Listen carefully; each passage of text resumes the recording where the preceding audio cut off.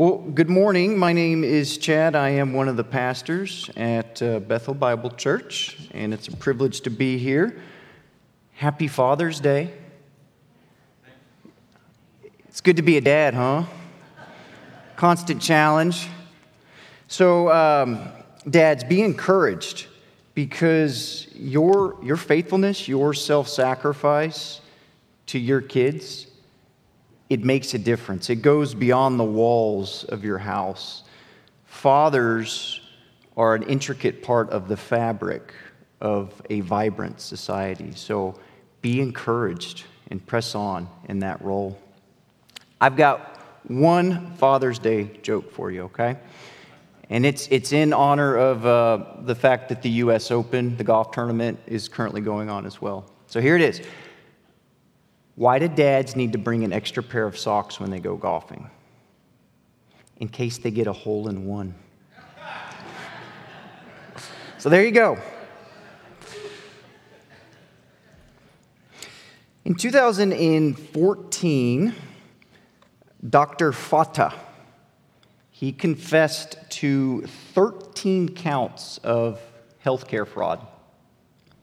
13 counts of healthcare fraud, admitting he intentionally misdiagnosed healthy patients with cancer, all so that he could make millions and millions of dollars off of their chemotherapy, which Medicaid picked up. Barbara McQuaid, the U.S. attorney prosecuting him, said this was the most egregious fraudster in the history of the United States. The most egregious fraudster in the history of the United States. She went on to tell the press that Dr. Fatah did not see patients as people to heal, but as commodities to exploit. The whistleblower who reported Dr. Fatah was his own office manager, and he likened the situation to a building on fire with people trapped inside. Put yourself in the shoes of these patients for just a minute.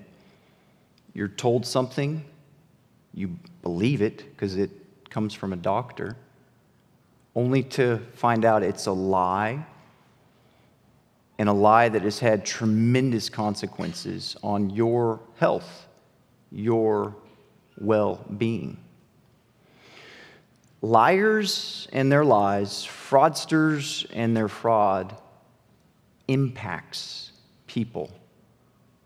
It changes the way you live negatively.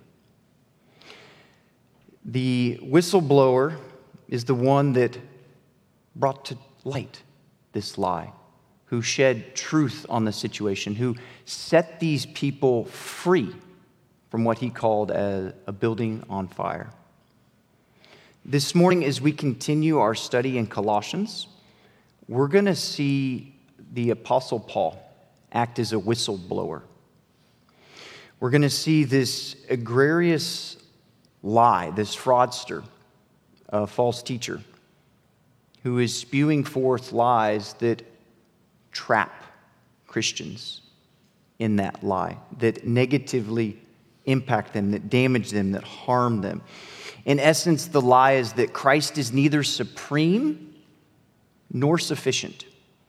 He's neither supreme over all things, nor is he sufficient for you, the Christian, to grow in godliness. You need something extra.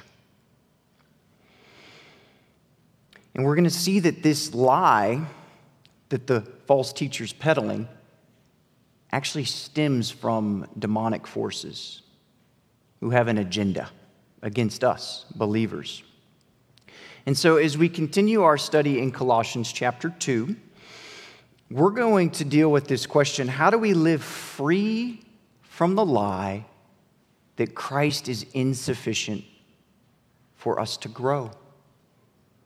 How do we live free from the lie that we need more than Christ to grow in our godliness? If you have your Bibles, turn to Colossians 2. We're going to be in 16 through 23.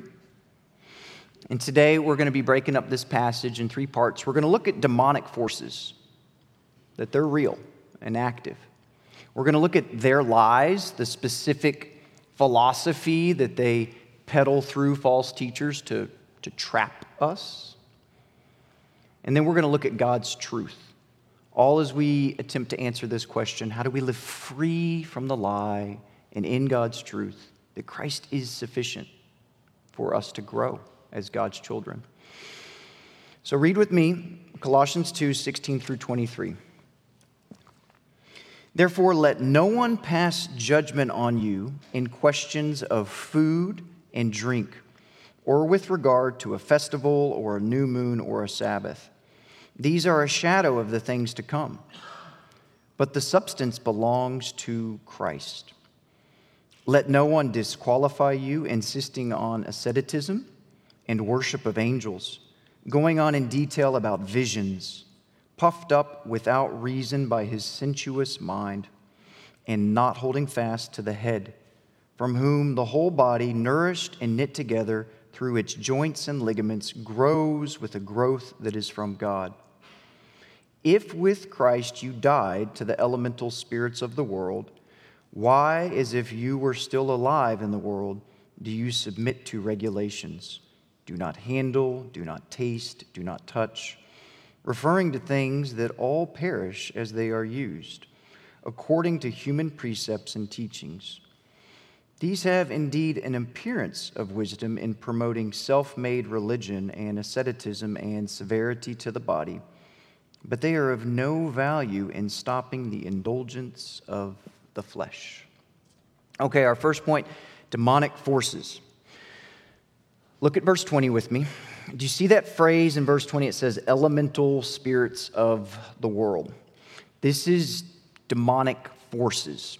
It's first mentioned in Colossians in verse 8. So if you just look back to verse 8, you see the same phrase there, elemental spirits of the world.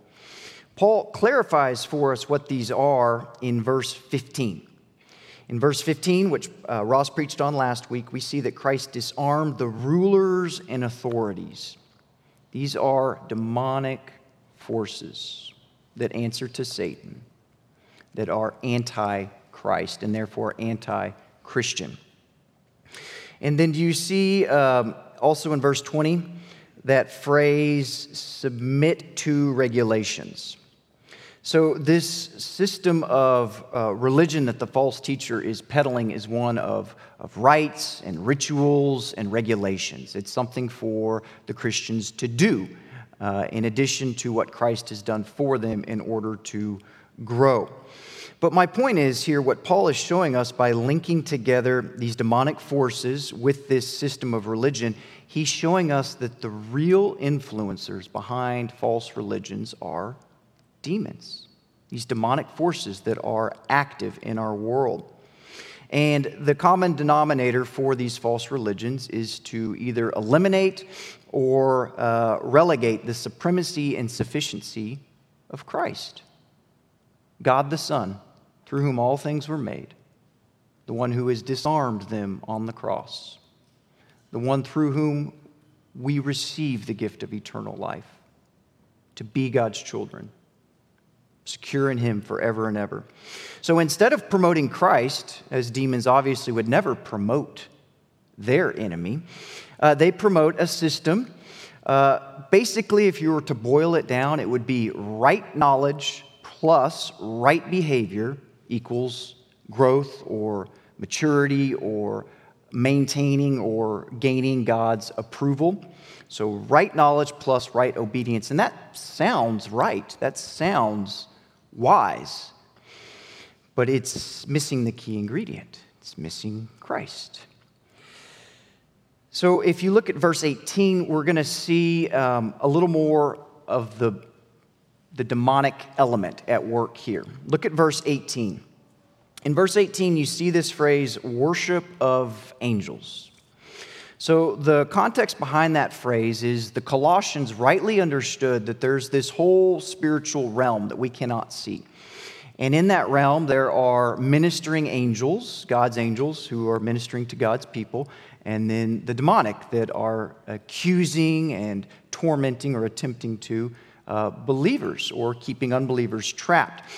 So the Colossians rightly understood that realm to be real, but where they erred was they feared that realm, and they attempted to engage that realm with angels, calling upon angels to battle the demonic, to help them in their circumstance, or to create a sense of control in their lives. So they were calling upon them, and Paul basically sums this up with idolatry by saying worship of angels. So although today we live here in Tyler, Texas, and you guys might be thinking, well, this is, so irrelevant for me, but we in some sense do get there is this realm beyond what we can see. We call it superstitions, and they're quite common. Have you ever knocked on wood? Man, my day is going great. Knock on wood. Don't want to jinx that. You just admitted that there is something beyond what the eye can see that is attempting to control you.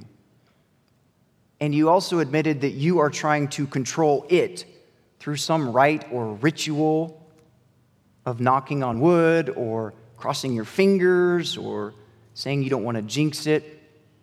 It's comparable. It's all comparable to what the Colossians were struggling with. We just laugh about it. So this moves us to our second point, their lies. We just looked at the demonic forces. They're real, they're at work, they have an agenda. We in some sense acknowledge their existence and, like the Colossians, attempt to engage in ways other than the supreme and sufficient Christ. So let's look at the lies of the demonic forces or these false teachers. All right, let's look at verse 16 here. In verse 16, we're going to look at some of the tangibles of this religion or this right knowledge plus right behavior. We see questions of food and drink. This is the Mosaic law, whether it's the dietary restrictions on food or the Nazirite vow, the additional vow that you could take as a Nazirite with certain drink. With regard to a festival or a new moon or a Sabbath, these have to do with the rituals, all prescribed by Moses for the nation of Israel. And then in verses 18 and 23, we're going to see that this false teacher is going to add something in addition to the Mosaic law just to make it feel extra holy. He's going to add twice, you see in verse 18, asceticism. And then you see it again in verse 23. Self-made religion and asceticism and severity to the body. So this is all in addition with the false promise that, hey, I have something, a special knowledge, that if you do this, it will aid you in your growth. It'll aid you in your struggle with the flesh, those self-centered desires that we have. But what we see here, it's interesting. Our translations don't quite bring it out, but some like the NASB do. This word asceticism, if you were to just literally translate it, it's humility. It's humility. It's these super pious, humble people showing you the way to growth is through denying yourself everything. It's through battling your flesh with your flesh. Through fasting is in this particular case. In verse 21, he says, do not handle, do not taste, do not touch. So he's packaging this humility with fasting, or that's the expression of the humility by which you can grow. If you just do this, you will grow. Now, to be clear, there's nothing wrong with fasting. Fasting is great. But if you twist it and you make it the vehicle of your growth, then you're putting Christ in the back seat. And you're actually using your flesh to battle your flesh. And that's a recipe for disaster. That's a lie from the enemy. So proper fasting is giving up the blessing to seek the blesser, Christ. It's giving up temporarily the sustenance to seek the sustainer. So even through fasting, your object is still Christ. Another way to sum up what we see here with this false teacher and with the demons behind the false teacher, it can be summed up in one word: try. Try. You can do this. You're strong enough. You're humble enough. You're meek enough. You're smart enough. Try. I'll help you. I'll show you the way. Not surprisingly, try, rather than trust, is at the heart of all false religions. Because we want to think we can do it. Isn't that true? I mean, I know that's true for me. So Paul shows us in verse 23 the results. There's a couple results that we can expect if we attempt to grow by trying in our own strength, by trying apart from Christ, by putting Christ in the back seat. There's a couple of results, and we see the first result here in 23. He says, this is of no value in stopping the indulgence of the flesh. So it doesn't help with the real problem. The problem here is the indulgence of the flesh. What that means is we all have self-centered desires warring in us. We do. We desire to be godly, but we oftentimes, sadly, see the flesh manifest itself, where I wish I wouldn't have said that, I wish I wouldn't have done that. And if we try to battle that, the flesh, with the flesh, I can do this, I can try harder, it is of no value. The flesh cannot defeat the flesh. In fact, what Paul shows us here in verse 18 is that if you battle the flesh with the flesh, not only is it of no value in defeating the flesh, it incites the flesh. It fans it into a greater flame, if you will. In verse 18, we see Paul give us a description of the false teacher who has embodied his teaching, and now we see the results of his teaching. In verse 18, it says, puffed up without reason by his sensuous mind. He's puffed up, he's proud. That's the flesh. Look at what I did. Look how humble I am. And then we see his sensuous mind, meaning his mind is just even more filled with sensual desires, self-centered desires, sinful desires. Stimulates the flesh. All because having doubted the supremacy of Christ and the sufficiency of Christ, and in the place of Christ, you put yourself. So what about for our lives today as believers? How does this kind of manifest itself? Because we struggle with this. We often, whether it's on purpose or more than likely you just slip into it. You just slip into the role where Christ is in the back seat, and you just call upon him every so often to aid you, rather than depending upon him, trusting in him. We see it with things such as a mom or a dad who really want to be a godly mom or dad. We want to raise our kids the right way. Not too much TV, healthy snacks, good clothes, good school, godly friends, be respectful. But we're doing it all in our own strength. It's all up to us. It's up to me to raise my kids the right way. The world is against me, and I must do better. I must try harder. I must find the right DVDs. I must get them in the right school, and then I will be raising my kids the right way. But what we see and what we hear, and it's a common phrase these days, is mom guilt or dad guilt. Because it doesn't take long as a parent to realize that no matter how hard we try, there are all kinds of apparent failures. Some of them are just pure accident. But if we continue to pursue that path in our own strength, then it's a recipe for this overcoming feeling of guilt that I'm just not good enough. Or we might see it with a spouse or a son or a daughter who wants to honor the other, who wants to honor their spouse or honor their parent. And so they attempt in their own strength to meet every single request or desire in the attempt to please them and receive their approval. But we quickly find that we can never do that. We can never measure up. We're never able to check all the boxes or do everything just so to please them and earn their approval. And we become overwhelmed with feelings of worthlessness. I'm just worthless. I'm just a bad spouse. I'm a bad child.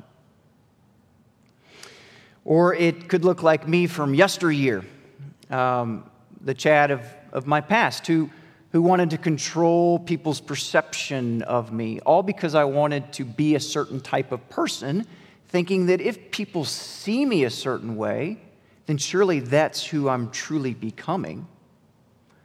But in the end, realizing this isn't working out so well for me. I'm plagued with feelings of being a fraud, an imposter.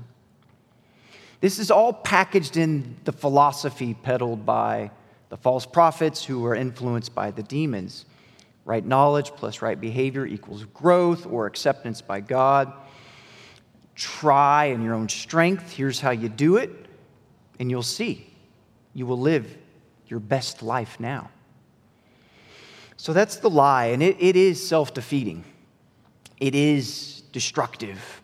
And perhaps some of us have experienced those moments where we want to be godly, but when we try in our own strength, we find that it just ends up costing us more. And we find that we're worse off than before. So let's look at God's truth. Let's look for a minute at God's truth.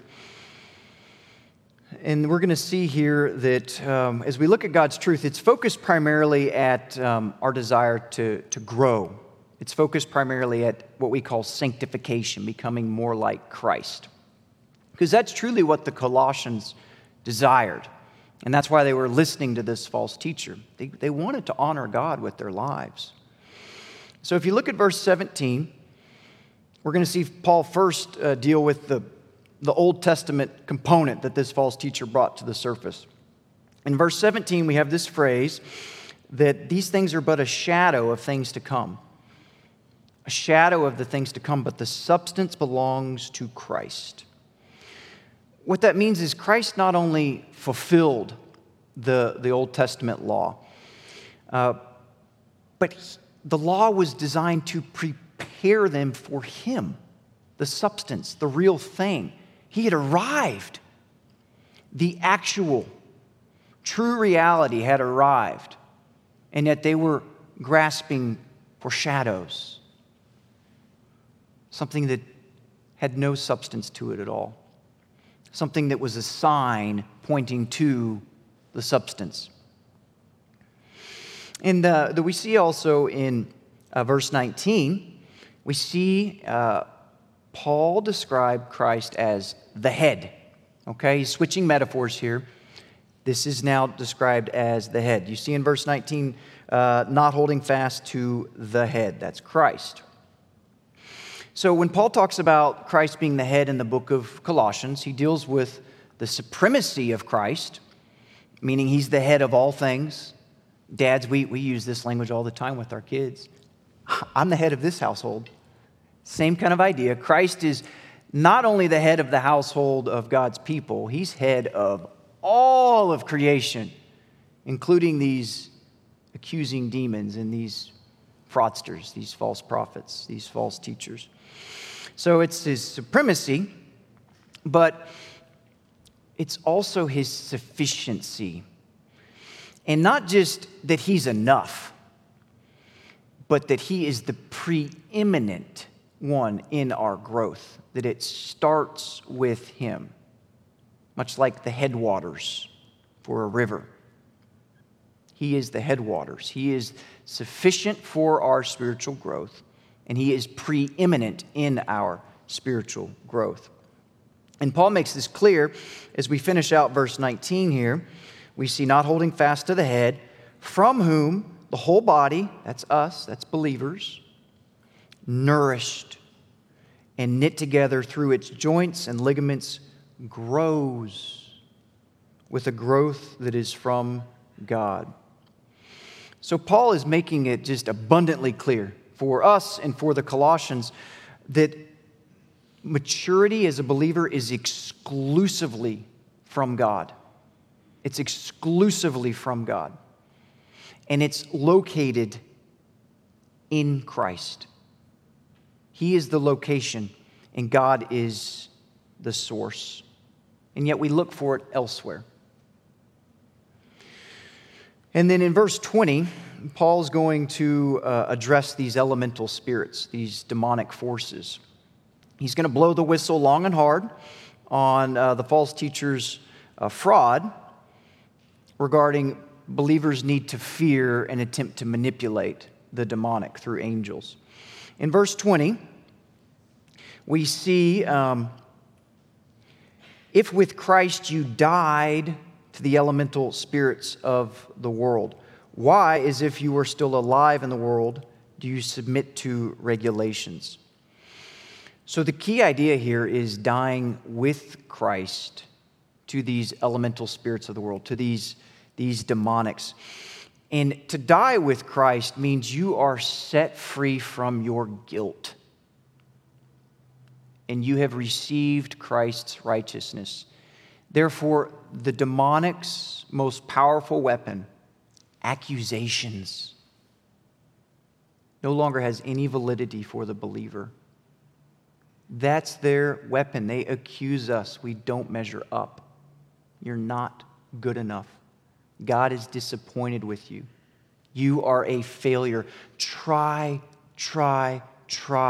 harder. No, they've been disarmed. You have died with Christ. So we are free. We are free. Returning to the opening metaphor, as if the building was on fire, is how the office manager described his situation. We have been set free from that situation, from the accusations of the demonic. We are totally accepted by God, and we are members of Christ's growing body. And that's true for all of us. When you trusted in Christ for the forgiveness of your sins, the Spirit forever took up residence in you, united you with Christ, his body, with him as the head, and you are forever his, growing by the power of God. So on, Tuesday, I believe, I got my hair cut. I usually do it before I preach. It's a good time. When I was getting my hair cut, I was meditating on this passage, and as I was watching the few hairs that I have left fall onto the ground, I realized a few things that are applicable to this passage. The first is, as soon as that hair is cut off the head, it's done growing. No matter how hard that hair on that ground tries to grow, once it's cut off my head, it's not going to grow. It's just going to lie there and get swept up. Also, as long as my hair is attached to my head, it just keeps growing and growing. I kind of shudder to think about what I'd look like if I had long hair. It wouldn't be a pretty picture. But that's the point that Paul is making here with this metaphor of being Christ's body. In some ways, Christians, our growth is like hair. That if we attempt to grow apart from Christ, try as we might, we're no better off than that hair just laying on the ground. But if we stay connected to the head, which the false teacher did not do, not holding fast to the head. If we stay connected to the head, like hair, we will grow. It's just what hair does. It's an encouraging thought for me. So, how do we live free? So we've looked at the demonic. They're real. They're active. There's a proper way and improper way to respond to them. We've looked at their lies. Christ is not supreme. Christ is not sufficient. Try, or right knowledge, right behavior, boom, equals growth, a simple equation, nice and neat. We've looked at God's truth that, no, Christ is supreme. Praise God. And He is sufficient. In fact, He's preeminent in our growth. It's not like He's a little bit of fertilizer. He's the very source and location. So how do we live free from the demonic lie that Christ is insufficient, that we need to try, that we don't measure up? How do we live free from the fraud that we need to supplement Christ, that we need to do something more in our flesh? Defy the lie and dwell with the Lord. Defy the lie, because you will get the lie. The lie will not stop, whether it's propagated by the world, through the myriad of self-help books, or you're bombarded with these thoughts that you're not good enough for God. God's not going to grow you. You need to try. You need to beat yourself up a little bit more before you're positioned to actually be growing as a believer. So we defy that lie and we dwell with the Lord. So this passage has two imperatives, two commands. The first is in verse 16, where he says, "Therefore let no one pass judgment on you." Let no one pass judgment on you. That's you, believer. Guilt-free, imputed with Christ's righteousness, united to the body of Christ. The second is 18. Let no one disqualify you. Yes, you, believer, who struggles just like I do. Doesn't mean you're disqualified. So those are the two imperatives. And what we see here is Satan, the accuser, who has been disarmed. His accusations are now lies. But what we see here is Satan, the accuser, is still bombarding us, whether it's through the world or in our mind, that we're unlovely, unlovable, unworthy, unrighteous. But it's a lie, because you are in Christ. And He is everything. He is everything, and we are in Him. And He's conquered everything. So it's a lie. Dismiss it. To dismiss the lie is to defy the lie. It's to shelter behind the shield of faith. As the lie comes telling you to try, no, don't. Shelter behind the shield of faith and just trust. Just trust what the Bible says about you is true. That you are a member of Christ's body. That God's power is growing you. That Christ is supreme. He is sufficient. So defy that lie. Dismiss it, defy it. Hide behind your shield of faith, trusting Christ, not trying harder in your own strength. It's also to go on the offensive. Because we are in Christ, we do have the ability to speak against those things in the name of Christ. To speak directly to it. Whatever is tormenting me in the name of Christ, you be gone and not return. Or it's to pray, God, I'm not sure what this is, but it's telling me over and over again that I'm worthless. Torment it. Torment the tormentor, God. Banish it from my mind. We have the ability to not only be defensive, hiding behind our shield of faith, but to be offensive through prayer. What does it mean to dwell with Christ? Well, the idea here I get is from verse 19, holding fast to the head. To dwell with Christ is to depend on Him. It's just simply to depend on Him and not yourself. It's to focus on deepening your relationship with Him. In Philippians, Paul talks about how he just longs more than anything else to know Christ. And so let's do that. As we depend on Him, let's long to know Him, to hear His voice, to allow the narrative of who Christ is to write itself over our lives and over our minds as we dwell with Him, as we spend time with Him, as who He is transforms us. So defy the lie and dwell with Him. So in summary, this morning, what we see here is that the believer confident confident in Christ's sufficiency, and free from the lie, divinely grows into maturity, not by our own strength, but by the power of God. So Paul is the great whistleblower. Praise God for him. We need this whistle blown today, just as much as for the Colossians. He's telling us that the lie is out there, and it is just that. It is a lie. And we don't measure up, but in Christ, we have all things. And that's what we must focus on, is the fact that we're in Christ. Defy the lie and dwell with the Lord. Would you pray with me? Father, we praise you for Christ, who is Lord, who is Savior, who is supreme and who is sufficient. Teach us as your children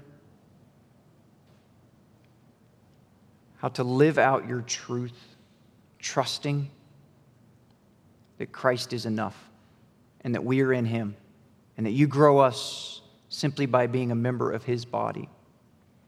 Teach us to discern what we hear, whether it's from the world or in our own mind. And may we, by Christ's name, speak truth over ourselves and against the liar, the fraudster. Teach us to live in the freedom of being your children who are righteous in Christ and who are indwelt by the Spirit and growing in Christ. We love you, our great God, and it's in Jesus' name we pray. Amen.